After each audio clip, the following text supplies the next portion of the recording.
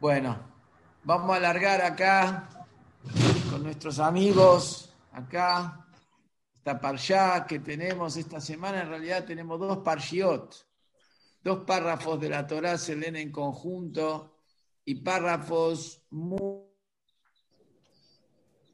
Un poco de boludo de mierda. No se escucha.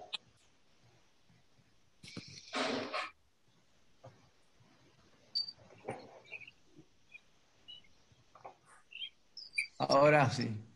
Ahora sí.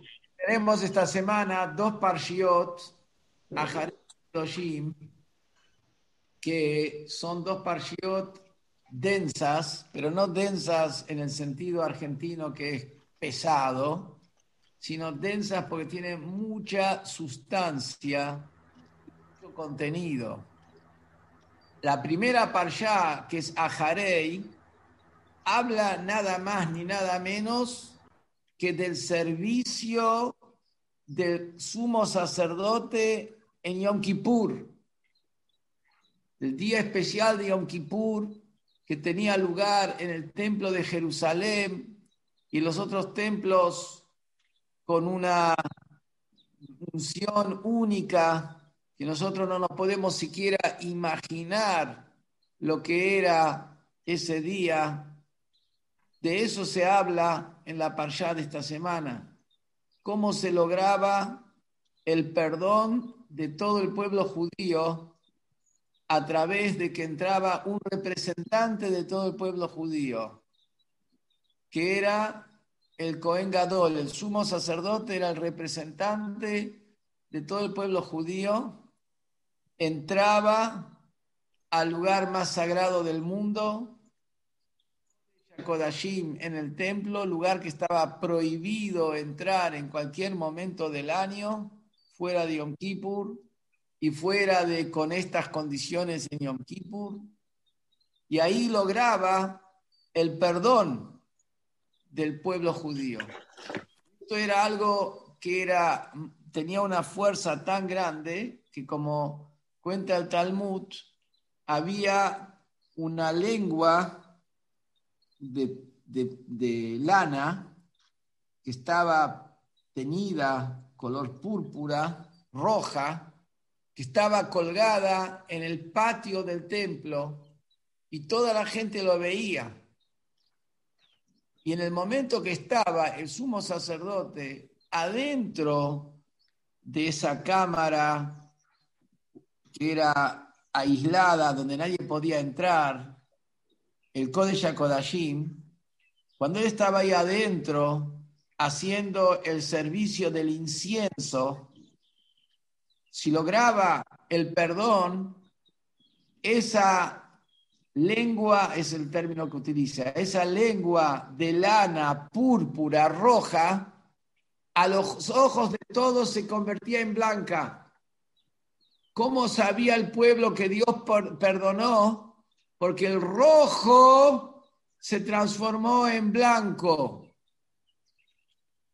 Y eso tenía lugar ahí en el templo de Jerusalén, y antes en el Mishkan, y en todos los templos transitorios hasta llegar a Jerusalén. Y de eso habla la parshá de esta semana, la primera parte de la parshá. Y después nos habla también de que no se puede traer ofrendas fuera del templo elegido. Es decir, cada uno, nadie puede venir a decir, ¿sabes lo que? Yo vivo acá, me hago acá un altarcito, y traigo acá un sacrificio. No se puede traer ningún sacrificio a Dios fuera del templo de Jerusalén. No se puede, eso es una prohibición muy grave. O sea, la centralidad de que Dios eligió un lugar, para ahí esté su presencia, es tan grande que está prohibido replicar lo mismo en otro lugar. Uno podría decir, bueno, no Templo de Jerusalén, lo armamos en Nueva York. No podemos hacerlo en Jerusalén, es muy complicado, tenemos ahí los árabes que nos hacen mucho lío. Bueno, ¿sabés lo que? Vayamos a Dubái y lo hacemos en Dubái. Hagámoslo en alguna isla en el Caribe, paradisíaca, y vas a tener a todos los moishes que van a ir ahí para pasar Yom Kippur en el Caribe, y hagamos otro templo ahí. No existe eso. El templo de Jerusalén no tiene cambio, está prohibido ofrendar, hacer el servicio en ningún otro lugar fuera de ese lugar. De eso también habla en la parashá de esta semana. Y después, a continuación, sigue hablando de lo que era que los judíos tienen que alejarse de las conductas inmorales de los pueblos donde habitaban. Y nos dice que ahí donde los judíos habitaban estaba la mayor perversión, tanto en Egipto como en Canaán, que quiere decir la promiscuidad, las relaciones sexuales prohibidas de todo tipo. Y justo en la misma parsha que empieza hablando de Yom Kippur, termina hablando, pero en detalle, sobre el incesto, termina hablando sobre las relaciones dentro de la propia familia, las relaciones prohibidas que puede haber. Habla la parsha, las relaciones prohibidas con el mismo género. Está claramente en la parsha de esta semana, que me lleven a Caseros o que me lleven a Villa Devoto. Pero acá está la parsha de esta semana claramente lo prohíbe. ¿Qué querés que haga? Lo prohíbe. Está blanco y negro. Está la relación con animales, o sea, todas las cosas que uno piensa que son inventos de la era moderna, en realidad se vuelve a la más primitivo. Eso hacían los cananeos, eso hacían los antiguos egipcios. Esa es la primitividad del hombre. Esa primitividad del hombre, y de eso nos habla la parashá de esta semana, y dice que el judío tiene una conducta a seguir, y todas estas conductas son las que como judío tiene que llevar a cabo. Entonces vemos, empieza de una cosa tan sagrada como Yom Kippur y termina con la previsión de acostarse con un animal. Y estoy diciendo ya algo que hoy por lo menos está visto mal. Más todas las otras cosas que hoy no se ven mal, que también están escritas por ahí.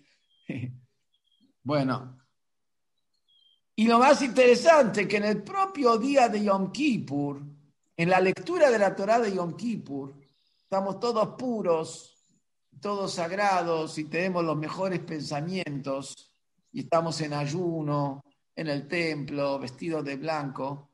A la mañana leemos en la Torá la primera parte de esta parsha, cómo entraba el sumo sacerdote al Kodesh HaKodashim.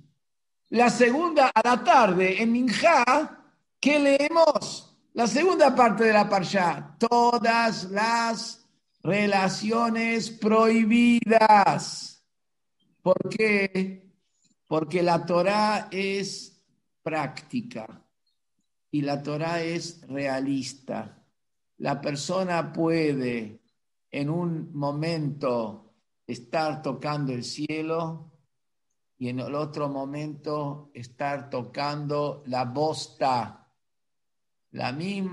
con la misma energía que tocaba el cielo el lunes, el martes está tocando la bosta. ¿Por qué? No es mentira ninguna de los dos. Tocaba el cielo porque se inspiró con su alma y tocó la bosta porque le salió la parte animal. Somos un compuesto de dos partes. Somos un compuesto de una parte divina, neshama, alma, y somos un compuesto de una parte animal. Y el tema es que justo la Torá nos quiere mostrar, no te la creas, no porque en el ya entraste al Kodesh HaKodashim, en el principio de la Parshá, entraste al lugar más sagrado del mundo, ahora vos te pensás que sos un tipo espiritual. No, vos sabés que te tenés que seguir cuidando, que podés pisar el palito y te podés equivocar. Por eso, ¿por qué te puedes equivocar? No porque cuando estabas inspirado era mentira, no, estabas inspirado en serio. Pero también tenés otra parte en vos, que es tu parte animal. Y esa parte animal está al acecho permanente de la persona. Así dice el Talmud. El instinto no descansa. El instinto trabaja full time. Y el instinto siempre tiene nuevos productos para que uno no se aburra y no se canse, siempre te trae una novedad con qué engancharte. Entonces, por eso dijeron nuestros sabios en Pirkei Avot, Al ta'amim be'atzmecha at yom motcha. No creas en vos mismo hasta el día de tu muerte. No creas en vos mismo. Tenés 119 años de vida pulcros, perfectos, con 364 días y te queda el día 365 en los 120 años. Podés pensar, vos estás seguro, a mí eso no me puede pasar, a mí eso no me va a pasar. Nos enseña acá la Torá, estuviste Yom Kippur y termina hablando de acostarse con un animal. ¿Por qué? Porque el animal lo tenemos adentro, no lo tenemos afuera. Ese es el tema. Y por eso está todas las mañanas, cuando nos levantamos, decimos las bendiciones de la mañana. Y cuando decimos las bendiciones de la mañana, ahí agradecemos a Dios que vemos, que tenemos ropa, que tenemos zapatos, que podemos caminar, que podemos enderezar la columna vertebral, que tenemos fuerza. A Dios por todo, las cosas básicas de la vida.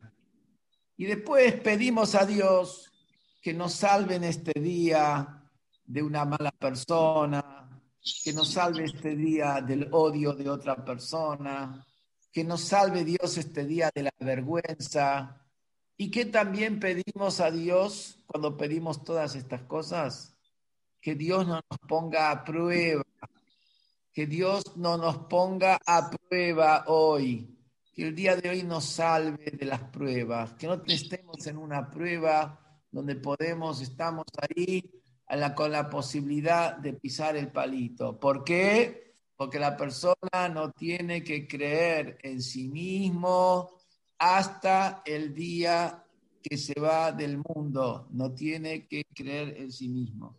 Y esto lo enseña claramente la Parshá, que vamos desde el pico más alto al pico más bajo en la misma. Y uno puede decir, no, ¿cómo pasa una cosa así? ¿Cómo es posible una cosa así? ¿Sabés por qué es posible una cosa así?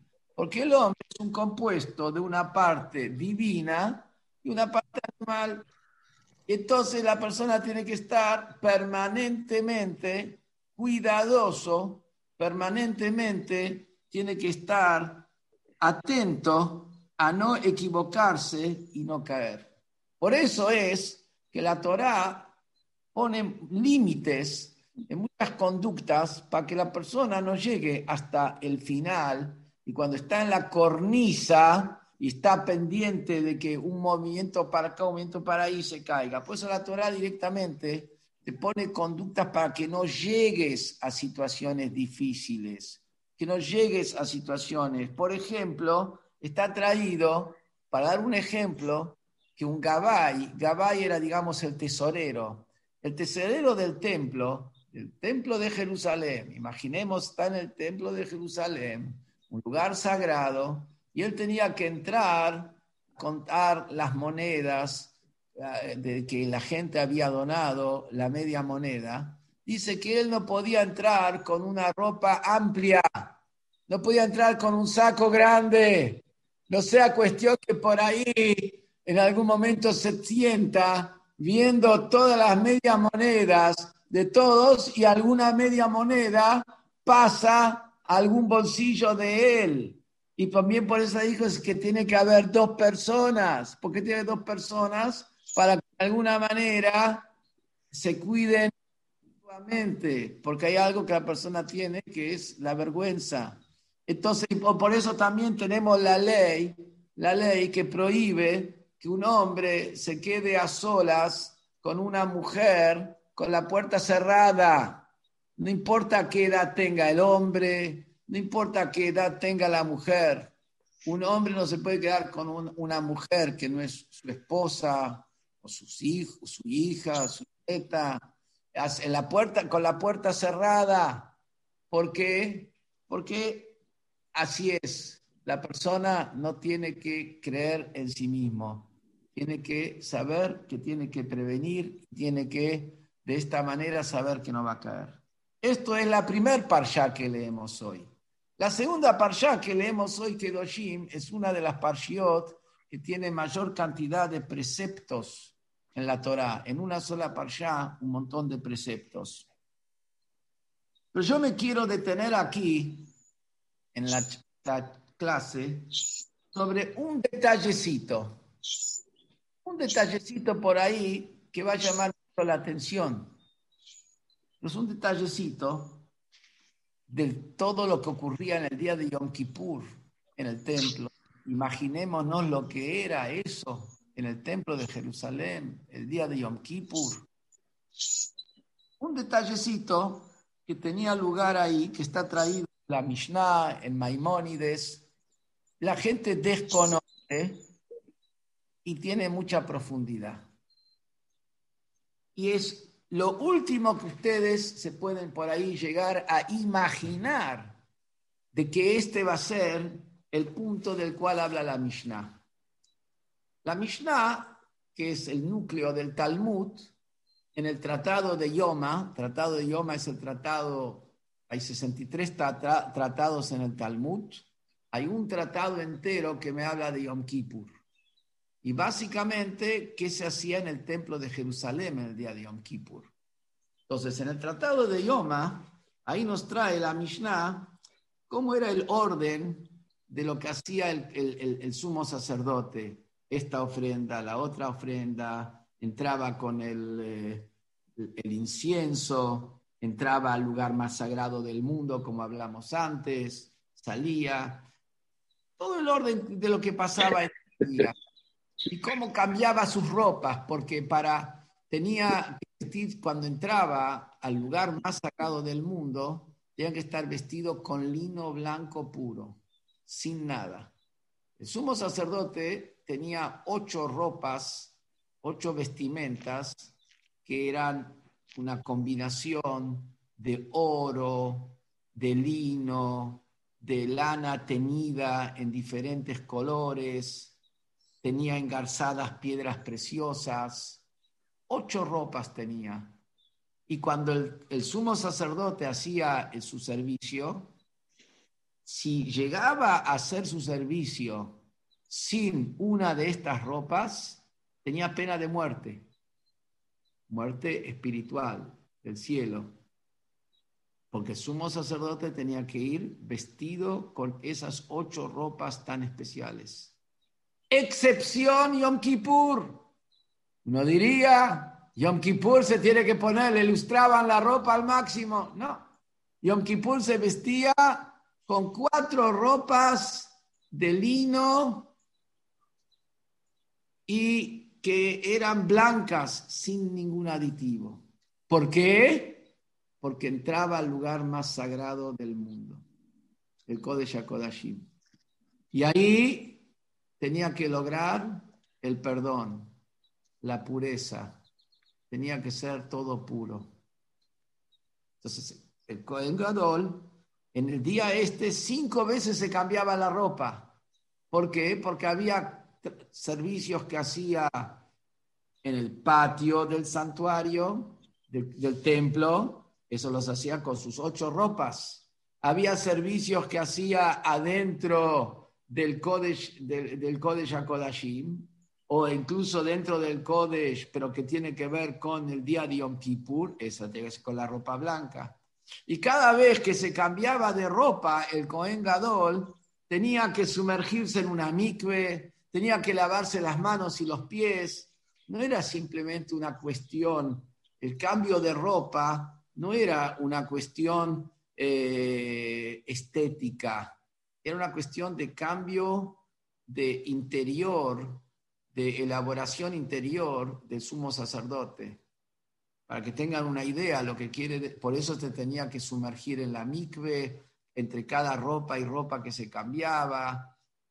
Para que tengan una idea, había un rebbe que se llamaba el rebbe Maharaj, Rabbi Shmuel de Lubavitch. Rabbi Shmuel de Lubavitch, él recibía a la gente en audiencia privada y transpiraba a lo loco cuando recibía a la gente. Y una vez le preguntó un hijo, ¿por qué transpira tanto? Recibe a la gente, le contesta, le da un consejo, le da una bendición. ¿Por qué transpiraba tanto?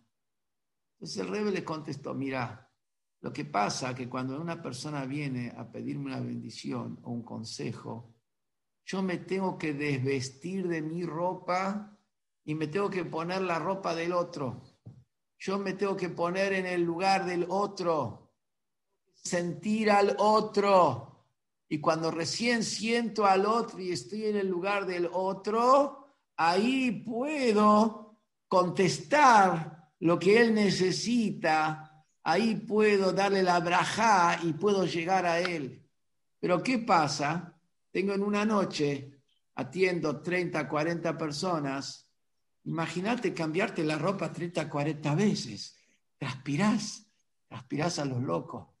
Quiere decir, lo mismo también, cuando se cambiaba de ropas, no era un cambio de ropa técnico, era una transformación en el nivel espiritual interior, interna del Cohen Gadol, era todo un trabajo, tenía que purificarse entre una cosa y la otra. Porque a eso hay que saber, en el judaísmo en general, las cosas tienen que ser verdad, las cosas tienen que ser profundas.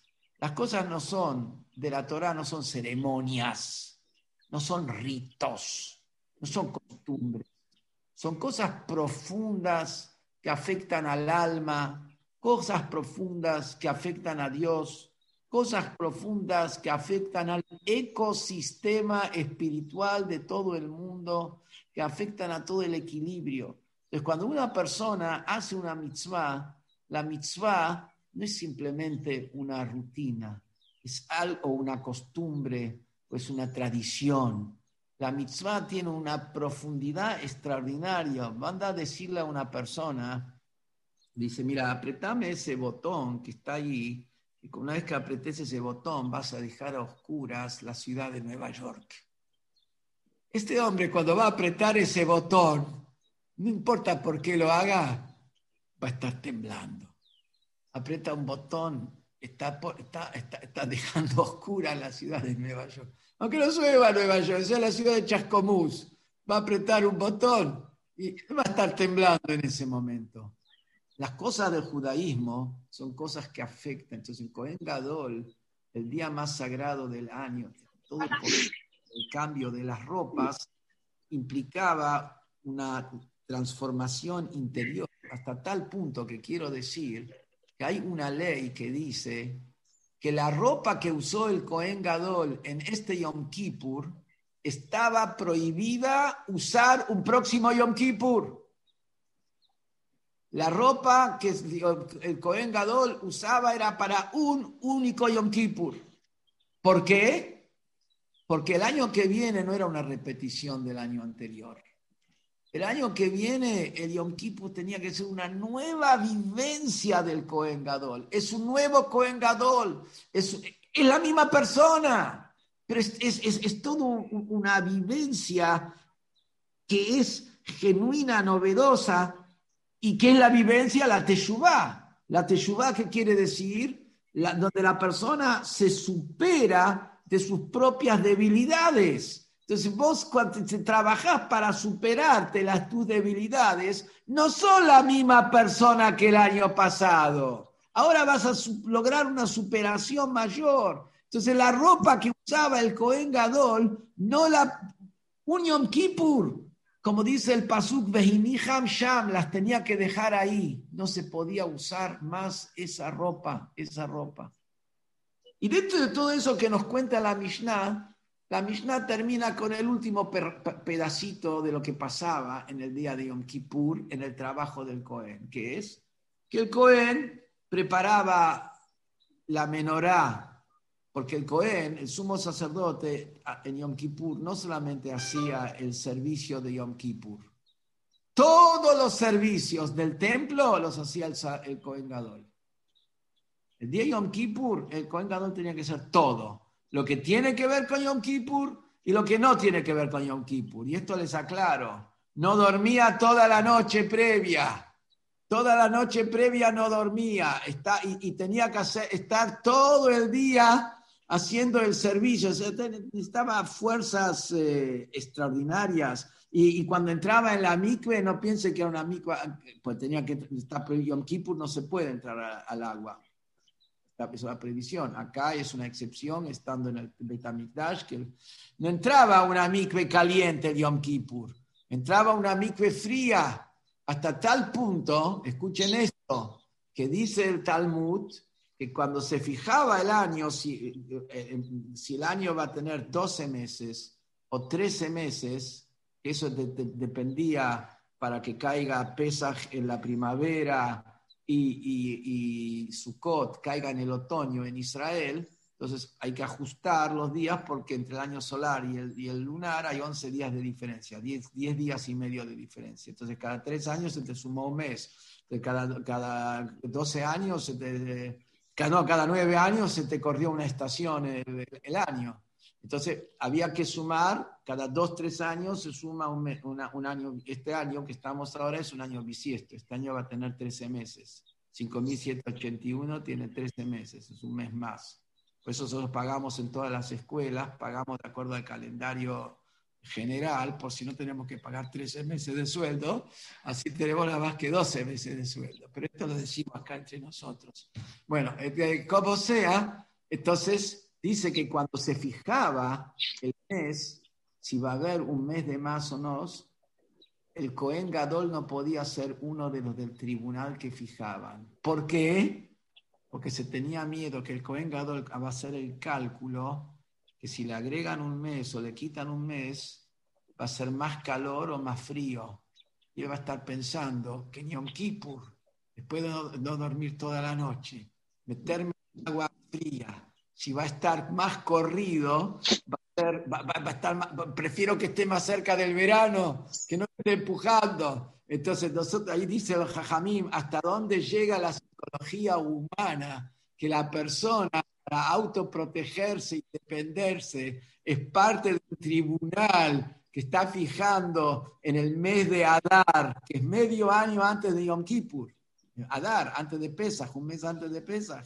En ese momento está fijando, si agrega un mes más de Adar, el Cohen Gadol estaba pensando, por ahí se me va a estar muy fría el agua dentro de 6 meses si agregamos un mes, porque vamos a estar ya más en el invierno, más en el otoño. Si no agregamos un mes, va a estar más cerca del verano, va a estar más calentita el agua. Lo quiero decir, el Cohen Gadol tenía todas estas situaciones tan técnicamente, pero tan fuertes ahí en el día de Yom Kippur. Y ahí dice, después que el Cohen Gadol estaba terminando todo su servicio y se estaba con sus 8 ropas con las cuales concluía, donde que tiene oro, que tiene lino, lana, con diferentes teñidos, como dije antes.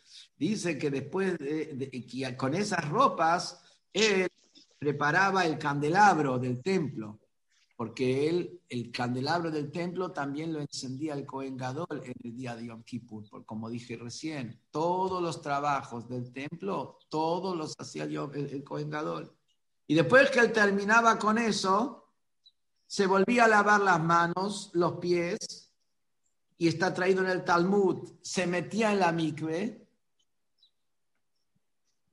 pues primero se sacaba la ropa, se metía en la mikve, y se vestía con sus ropas de civil.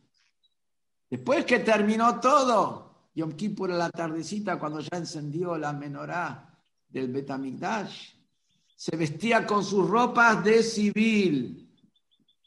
Y antes de vestir la ropa de civil, también se sumergía en la mikve. No es una cosa, no es que ya está, terminamos. Se sumergía en la mikve, se vestía su ropa de civil y dice, y lo acompañaban a su casa. Terminó todo su trabajo de Yom Kippur, la Mishnah cuenta.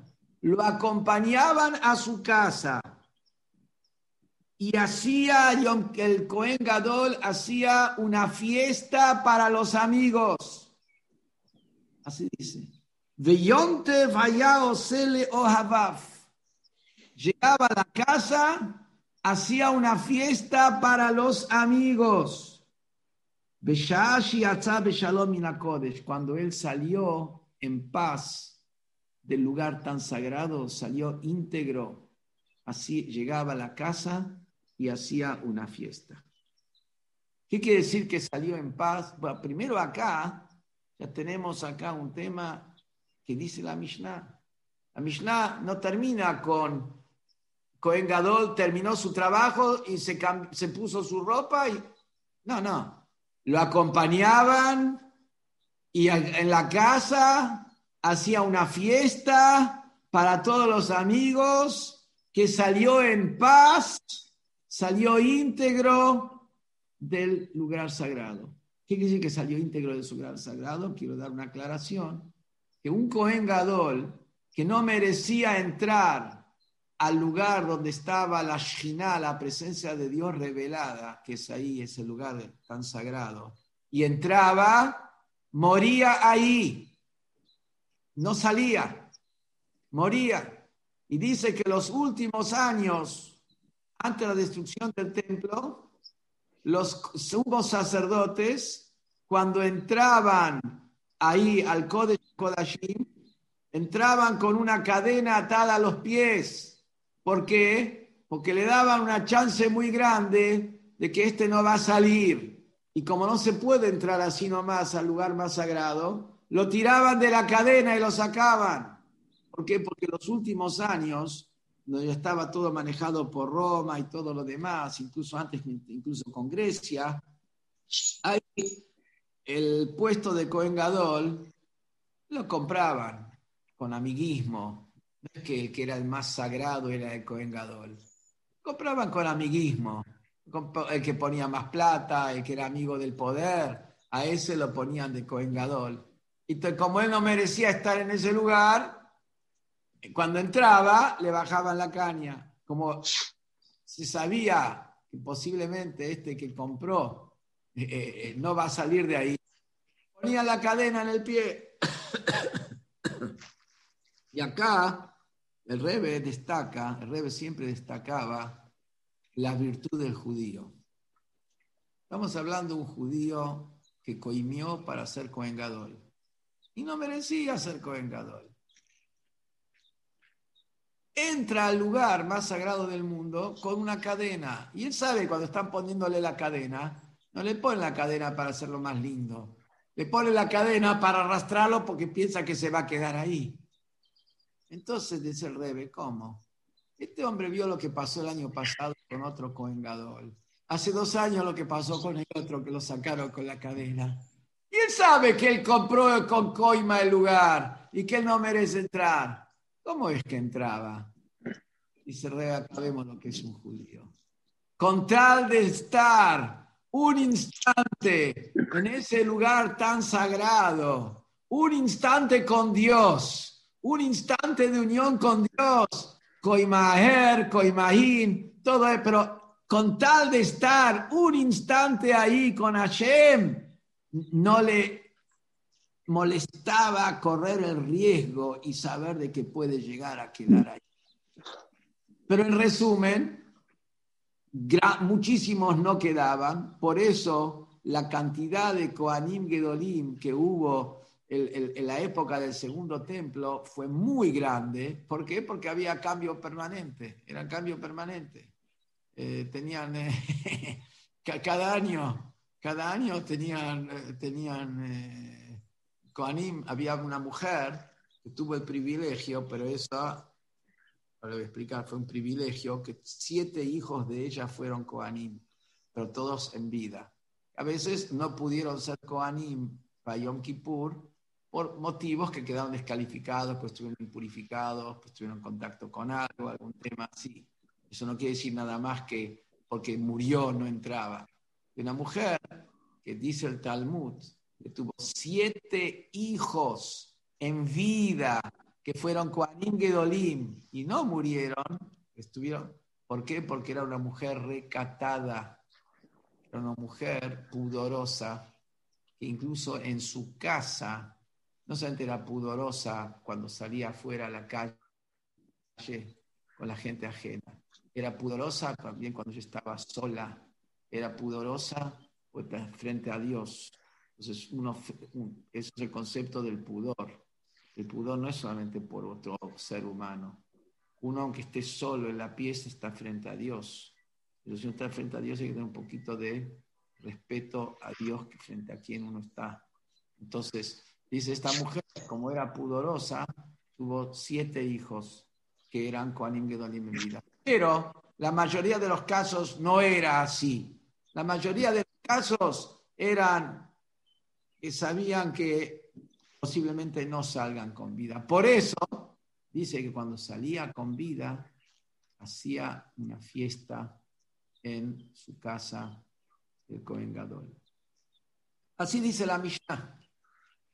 Bueno, parece como algo anecdótico, pero si vamos a ver el Maimónides tiene un código de leyes. Y decir que lo acompañaban la gente y llegaba a su casa y hacía una fiesta, está en el código de leyes de Maimónides.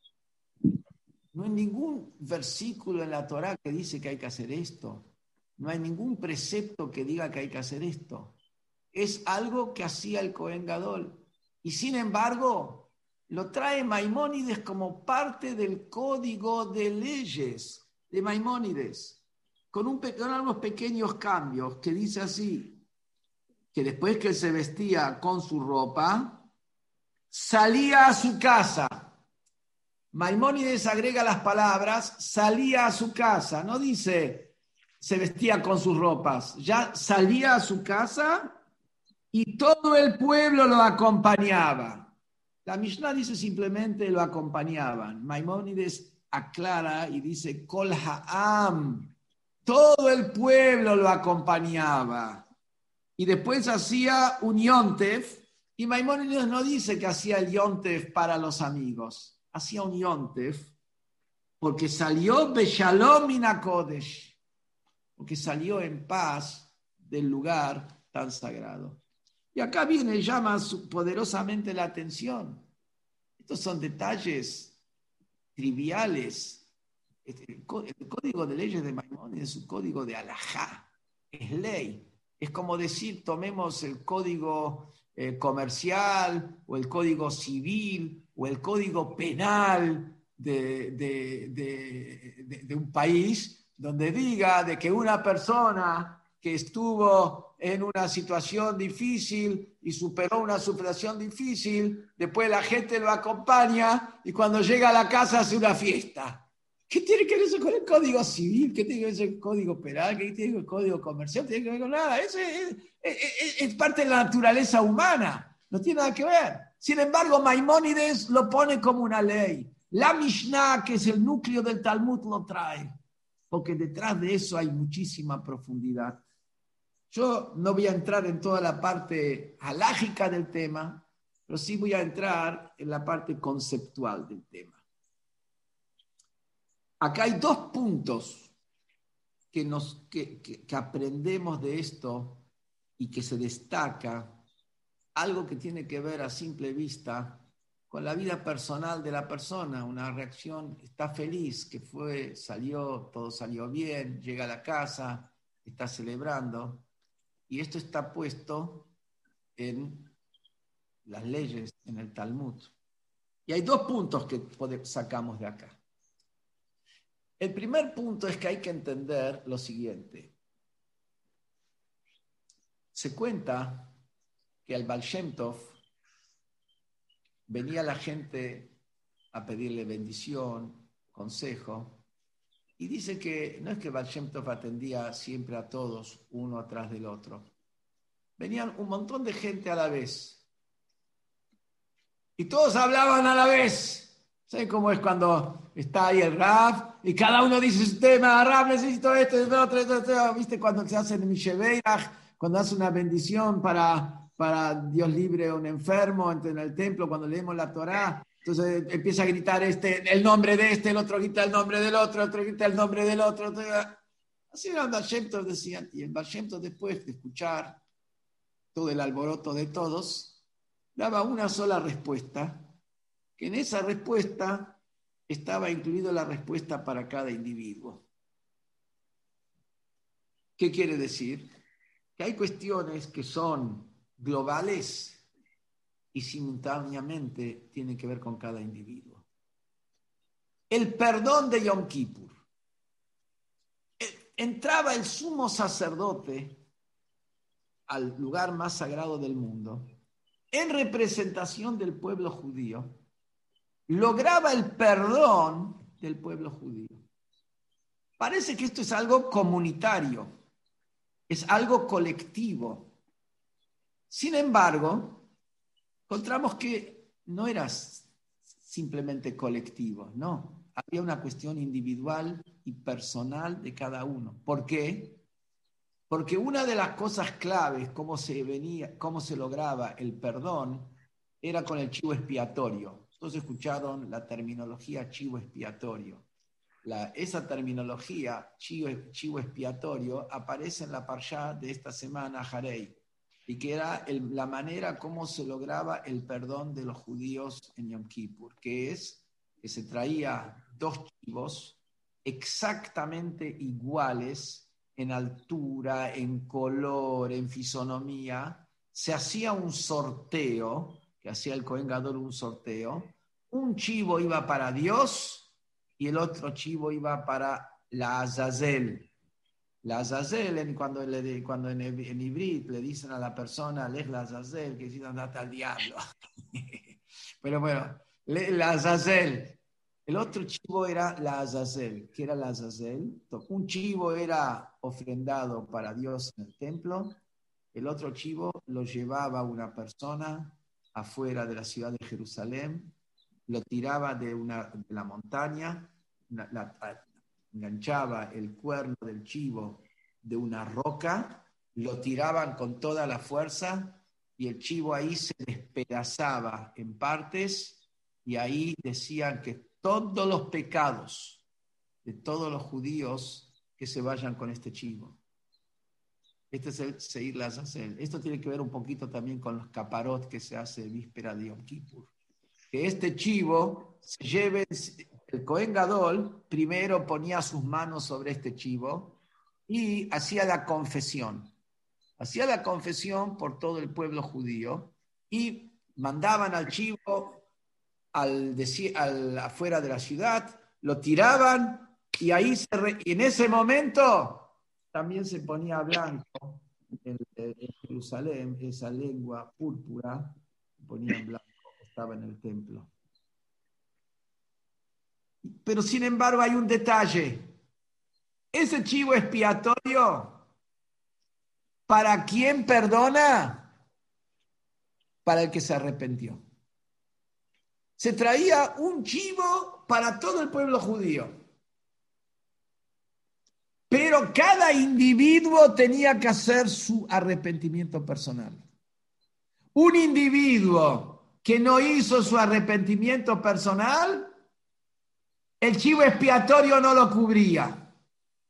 Quiere decir que el chivo expiatorio tenía dos partes. Una que era comunitaria para todo el pueblo judío, pero poniendo el énfasis, le caía el perdón a cada uno personalmente. Vemos que en el perdón de Yom Kippur estaba lo global y lo individual en conjunto. Cada uno tenía que hacer su arrepentimiento. Pero había un Cohen Gadol que representa a todos los judíos. Ese Cohen Gadol viene en representación de todos, unificaba a todos. Pero sin embargo, con su servicio tenía que lograr el perdón individual de cada uno. ¿Por qué? Porque el judío no es solamente judío por ser parte del pueblo judío. El judío es individualmente judío. ¿Qué quiere decir? Cuando Dios eligió al pueblo judío, no se te eligió un pueblo y lo tomó como su pueblo y le dio mitzvot. Lo eligió para darle mandamientos, lo eligió para darle una responsabilidad. La gente piensa que lo eligió para dominar, no. Lo eligió para una responsabilidad, para hacer luz en el mundo. La gente, la palabra pueblo elegido genera tantos temas, sí. Anda a ofrecer a nosotros también. Vos sé elegido para cumplir 613 mitzvot. Mejor que no me elijan. Como decía Shlomo Aleichem. Mejor que no me elijan. Mejor que no me elijan. Como sea, Dios toma al pueblo judío y lo convierte en pueblo, en su pueblo.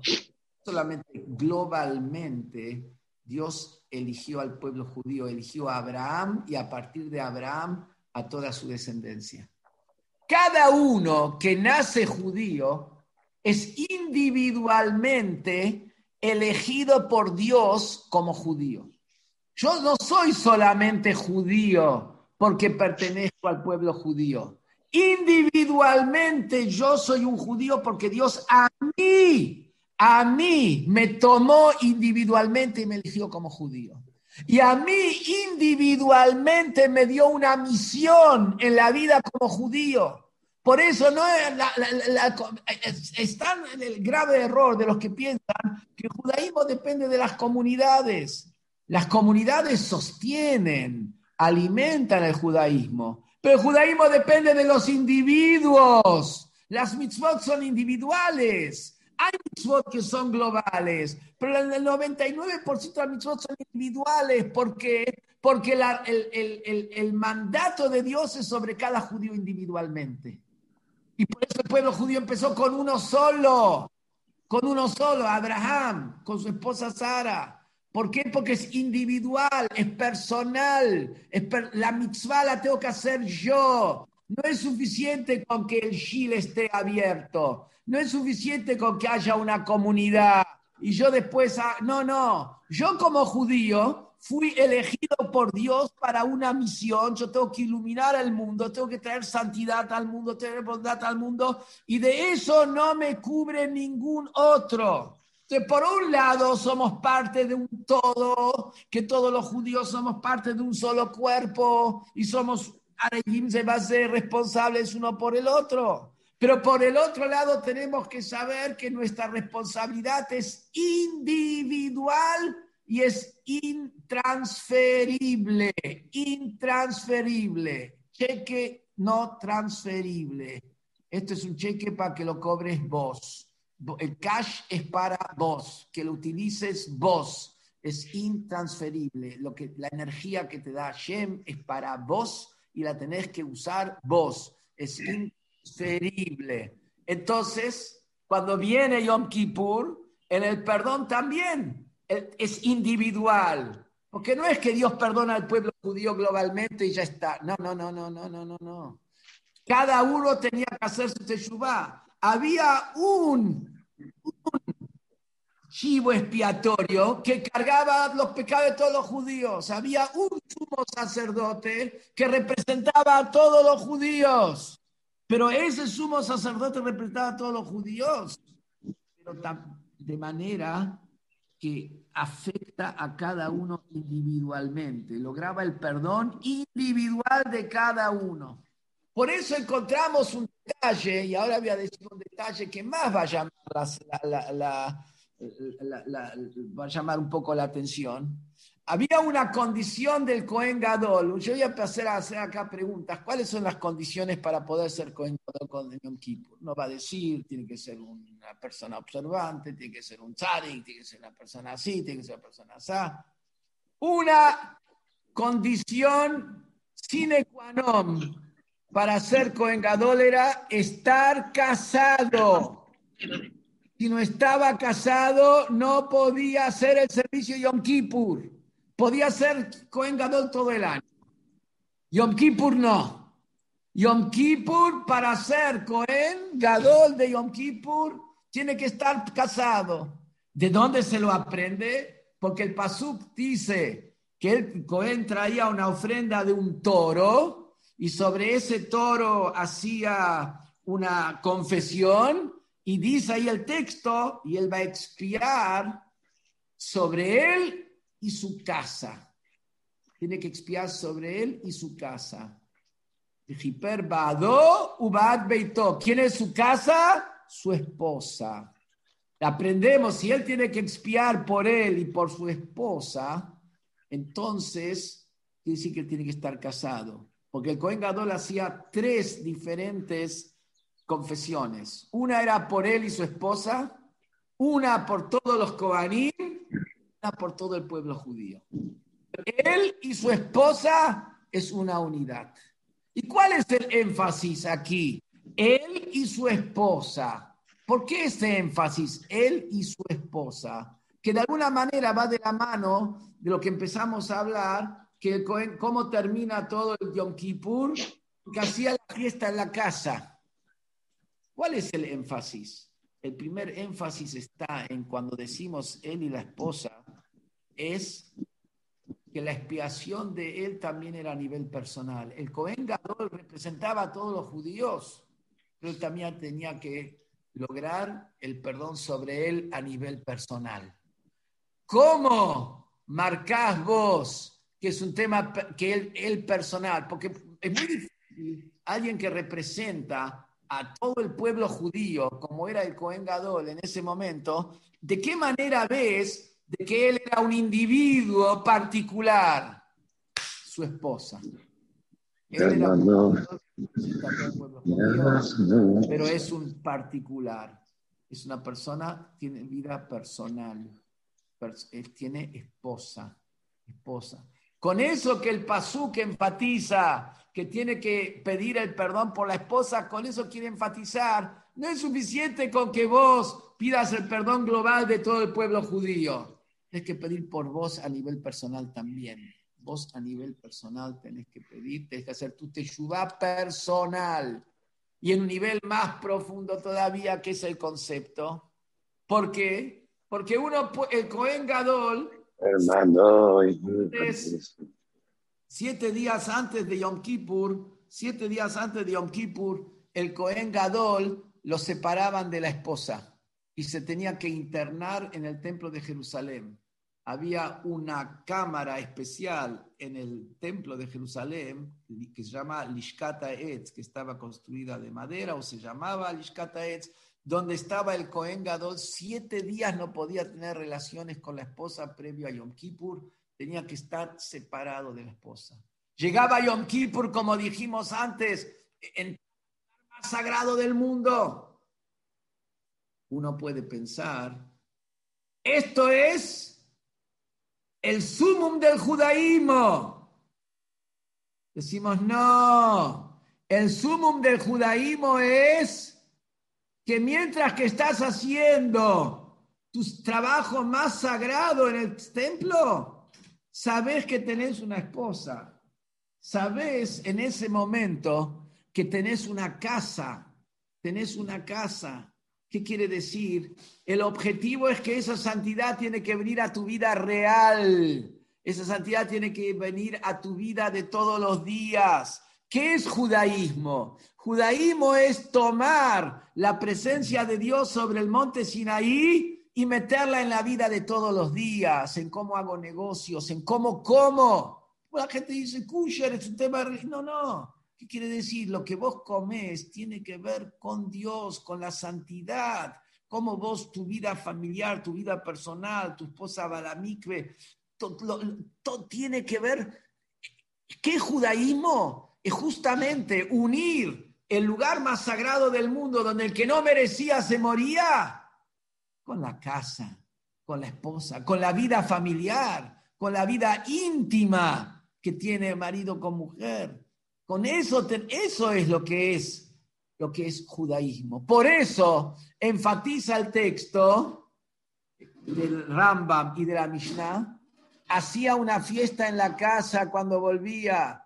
Eso es parte del Yom Kippur. No era parte de la, vamos a decir, de la reacción natural porque salió, no. Celebrar el Yom Kippur en la casa, después que todo salió bien, eso es parte del Yom Kippur. No es que es otra cosa. No es que yo el Yom Kippur lo dejé en la sinagoga, como hay sinagogas que abren Rosh Hashanah y cierran Yom Kippur. No es que lo dejé en la... No. Me traje la santidad del Yom Kippur a la casa y la estoy celebrando y con mis amigos y con todo el pueblo. Y esto es lo que aprendemos de la Parshá de esta semana, que justamente eso tenemos que saber. Traer santidad a nuestra vida de todos los días. Eso es judaísmo. Y la importancia que la individual, cada casa judía, no es suficiente, judaísmo no es suficiente con hacer grandes, vamos a decir, actividades multitudinarias de vivencia judía. Eso también se necesita. Pero lo más importante es la individual, que en cada casa haya el kiddush el viernes a la noche, en cada casa estén la jalot, en cada casa se prendan las velas del Shabbat, que cada uno ponga los tefilim en su casa. Y eso es judaísmo, eso es judaísmo. Y cuando está esa actitud, entonces sabemos unir. Tenemos un alma que es parte de Dios. Tenemos otra parte que es parte animal. ¿Qué es nuestra vida? Lograr educar que nuestra parte animal no sea tan animal, nuestra parte de Dios de alguna manera ilumine, eduque, eleve también a nuestra parte animal y hacer del mundo entero, que es un mundo salvaje, hacer del mundo entero un jardín como dice en Shira Shirin, un jardín para Dios, un jardín que da placer verdadero, sano, bueno, de bondad, y que eso lo hacemos con las mitzvot que hacemos cada día y se termina de concretar con la llegada de Mashiach pronto en nuestros días. A ver.